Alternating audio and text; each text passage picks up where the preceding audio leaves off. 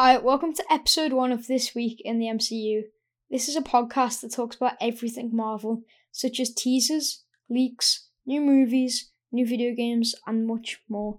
If you enjoy, please follow to stay up to date with all things Marvel. Now, let's dive into everything that happened this week in the MCU. Marvel's Guardians of the Galaxy is a new game that Square Enix is developing. The game is set to release in less than 2 months on October 26, 2021.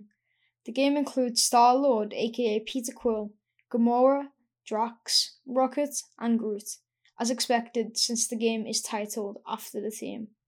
In the gameplay, you are assigned to play as Star-Lord in a third-person perspective.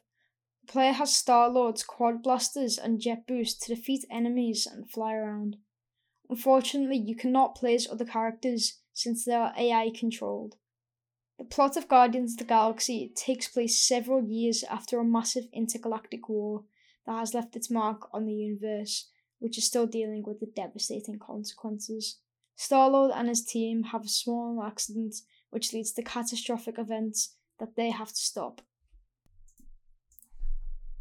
Now moving on, we're going to speak about Spider-Man 2, which is set to release in 2023. From the trailer, it looks like it takes place after Spider-Man Miles Morales' post-credit scene, where Harry is seen kept in a container with green liquid in a secret room in the Osborn Hotel. Venom is the main villain in this game, and it looks like Harry Osborn is Venom. This is all we know about the Spider-Man game up to now. Shang-Chi and the Legend of the Ten Rings has recently came out and has done amazing at the box office by pulling $71.4 million on the opening weekend. The movie is about martial arts master Shang-Chi, who confronts his past he thought he left behind when he's drawn into the web of mysterious Ten Rings organization.